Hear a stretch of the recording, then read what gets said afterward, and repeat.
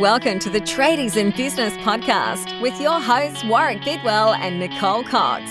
Divert your phone and grab a brew as Waz and Nick unpack tips, tales, secrets and stuff-ups from guests both inside and outside your trade, helping educate and inspire you to break the cycle of gut-busting and money stress and create a true trade business.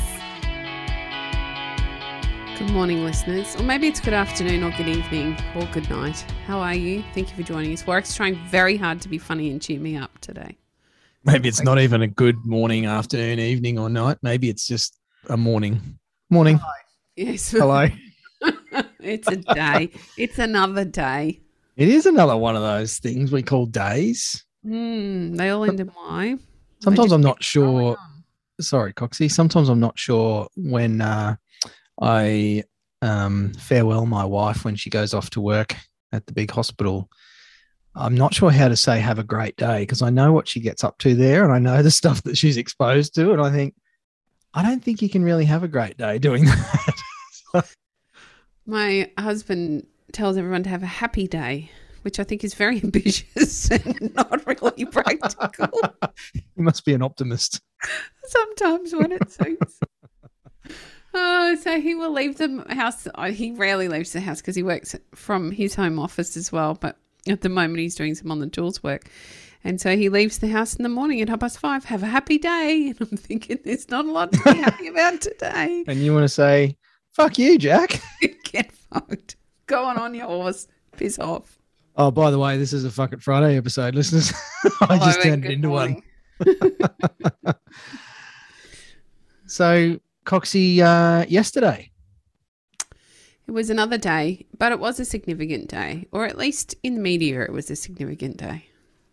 I am a bit of a cynical bastard, I suspect, when it comes to some of these things. Even things like Father's Day and Christmas and You're going to take it that far, holy oh moly. yeah, I'm just Mr. Grinchy. I'm just wheeling the Gatling gun in here. I'm just going to take aim at everything. I love Christmas and I love Mother's Day.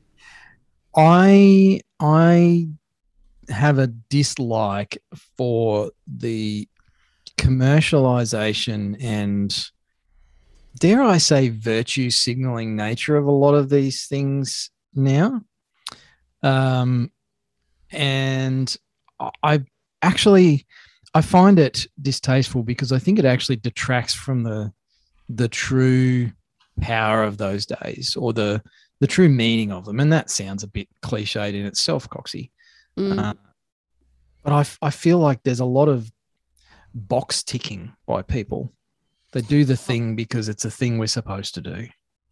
There's a lot of lip service, I agree. I avoid them actually posting about them, or I did say to the builder on Monday morning, I think I'm the only person in the world that hasn't posted a photo with my father or my husband for Father's Day. And I don't feel like I need to advertise it. I'm in the moment. And likewise, when days like yesterday come around, we do an arbitrary post, I suppose, because it's expected, and it never sits well with me because those days, sure, I think they're important to raise the conversation, to get people talking. And the problem with them is that tomorrow they forget, or tomorrow they stop thinking about it. And that's the problem for me. And that's part of my issue with some of those other traditionally celebrated events. Actually, it's not traditionally, it's modern stuff. And I think a lot of people don't even realize that a lot of these days were created in modern history. And I'm okay to celebrate mothers and fathers and carers and all that sort of stuff. We have so many days, there's national days for this and weeks of that. And I mean, even last month, August was Tradies National Health Month. Mm-hmm. What does that even mean? How does that actually change anything? And there's all this thing about having conversations, which we do here on the podcast, listeners. We're having conversations here and we're trying to raise awareness. And I believe that is still important. And I also personally feel like there's not enough done to take it broader and also more consistently over time. I think that there should be a class in your final year of high school, or maybe any year of high school, in which we learn how to have better conversations and we learn how to recognise mental health for people with good mental health or people who are suffering with their mental health. I think that we should be educated on how to identify, how to assist, how to create a conversation with them, how to touch base with them and keep in contact with them, how to facilitate finding care where necessary or finding somebody else to talk to where you don't have the skills and yet it's not spoken about. And surely in that group there would be a huge need for it. Well, we know there is. But imagine if our kids were educated in that and then they come out into the workforce and they carry that education with them forever. There's not something you forget. I remember barely, because it was so long ago that I was at university, we had a subject for professional communication. Now, that was aimed specifically around business communication and how to write letters and communicate in sales meetings and those sorts of things. I don't have kids at high school, Coxie, and you might be able to set me straight on this, but I don't believe that there's anything taught around communication and relating to other people. I mean, we should be taught about rapport building and questioning skills and listening skills and how to actually handle conflict and all the stuff that actually screws most of us up later in life as adults when we're trying to employ people in our businesses or have relationships. I mean, you've just got to look at the plethora of counselling services out there and the fact that they are absolutely overwhelmed. Everything from basic counselling through to full psychology and psychiatry services are just they're straining under the load because we're not taught any of this stuff anymore. Because we don't live in tribes, we don't have that sort of passing on of generational knowledge and skills, and our lives are very, very different. We communicate differently these days, and I feel like that's a big part of what should be happening after things like Are You OK Day. Where's the follow-up?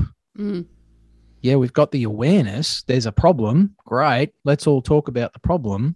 But talking about the problem doesn't actually fix the problem. What we need, more so even than some of the amazing acute crisis services for people who have actually tipped into a dire need to talk to somebody, I feel like there's still a big gap. And we were talking about a particular social media post that was probably making this same point, and I'm sort of borrowing a little bit from that post by someone about the fact that, you know, there needs to be services for people who need to talk rather than just asking the question, are you okay? But what about the in-between stuff? And I feel like that's what we had a great chat with Mitch from Speak Up, Stay Chatty recently on the show, is looking at that mental fitness stuff, you know, the mental well-being and all of the other factors that play into that. It doesn't seem to still be getting enough attention, much attention. I don't think there's any focus on prevention. There's only focus on not even cure. It's just the acute stuff. That's what we talk about. We try to find out where somebody's at, or here's a Band-Aid fix, call this number, in the hope that there'll be some sort of support off the back of that. But there's no education around prevention. This is what you need to do to keep your mental health strong. This is what mental, and it's perhaps it's because it's so variable and so relative. Everybody's mental health is different, and I guess it's like physical health. So some education is better than none, isn't it? Some move towards meditation, some move towards physical exercise, some move towards taking care of what you're eating. Has got to be better than none, and yet we don't connect the dots and make it part of the same conversation. And the prevention stuff, I feel, Coxie, is actually quite simple. It's not this massive program that we'd all need to embark upon. Preventing a large proportion of the crisis need for people is within the reach of all of you listeners. You all have the tools at your disposal without having to go and do lots of study or huge personal development or anything else. The tools are at our disposal, and some of us figure that out through our own crises and our own capitulations in life, and come to realize that, holy crap, if only I'd done more of this, if only I'd practiced more mindfulness, and if only I'd read a few more books about this, or listened a little better to the people around me, or taken better care of my physical health with my nutrition or my movement, or getting some time outside, or taking a break once in a while, it wouldn't have all added up to be such a huge load that it broke me. And there's no expensive magical cure needed to help more people avoid these issues in the first place. But it's not sexy. It doesn't attract funding, because you don't need someone else to do it for you.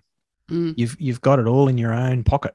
And I wonder if that's why it doesn't get any attention, Coxie, because it doesn't need big fundraising campaigns, and it doesn't pump up people's egos to deliver these services and feel like they've done something amazing for humanity, which is fantastic. And we need those services for the people that end up with that need. I'm probably talking around in circles a little bit on something that still annoys me, I guess, is that there seems to be no money in prevention. There isn't. And I don't think there's even a lot of work in highlighting what prevention looks like. It's a big part of why we did our challenge this month, so that, we know what the lead up to Christmas is like, and it's so complicated again this year with not knowing what's going on with lockdowns and whether we can see family. And, it's a pretty tough time. Again, we're seeing those messages come through consistently from both our members and our listeners and our followers. And I guess part of the idea of having a 30-day challenge was that we could maybe encourage people to take 10 or 15 minutes out of their day to spend on themselves and use some of those preventative techniques that you and I have learned to start to take better care of themselves, leading into an even more stressful time. We're mixing up this weirdness now with the normal rush that comes with Christmas. Everybody wants everything done before Christmas. I still don't get it, and yet I'd probably lean into it myself at times. So it's a great opportunity to start taking that time out and creating the habit. It's about creating the habit now, before you capitulate, before we get to that busy time. And September's the perfect time to do it. It's a little bit warmer. The days are a little bit longer. We tend to find an extra bit of time in the day because it feels like it's longer. So putting that 10 or 15 minutes aside to meditate, you can meditate in 5 to 10 minutes. It's easy. You can do it in your ute on the way to when you get to work. You can do it in the driveway when you get home. You can do it for 10 minutes sitting on your bed before you get up in the morning. It is not hard to do.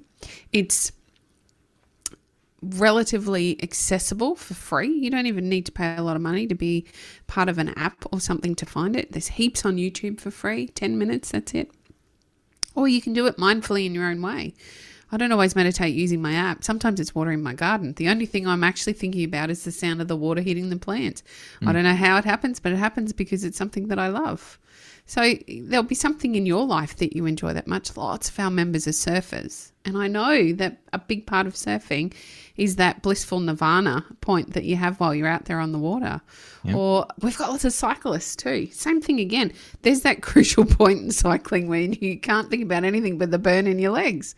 That's actually meditation and mindfulness. That's not a bad state to be in. So just finding some time like that every day for yourself.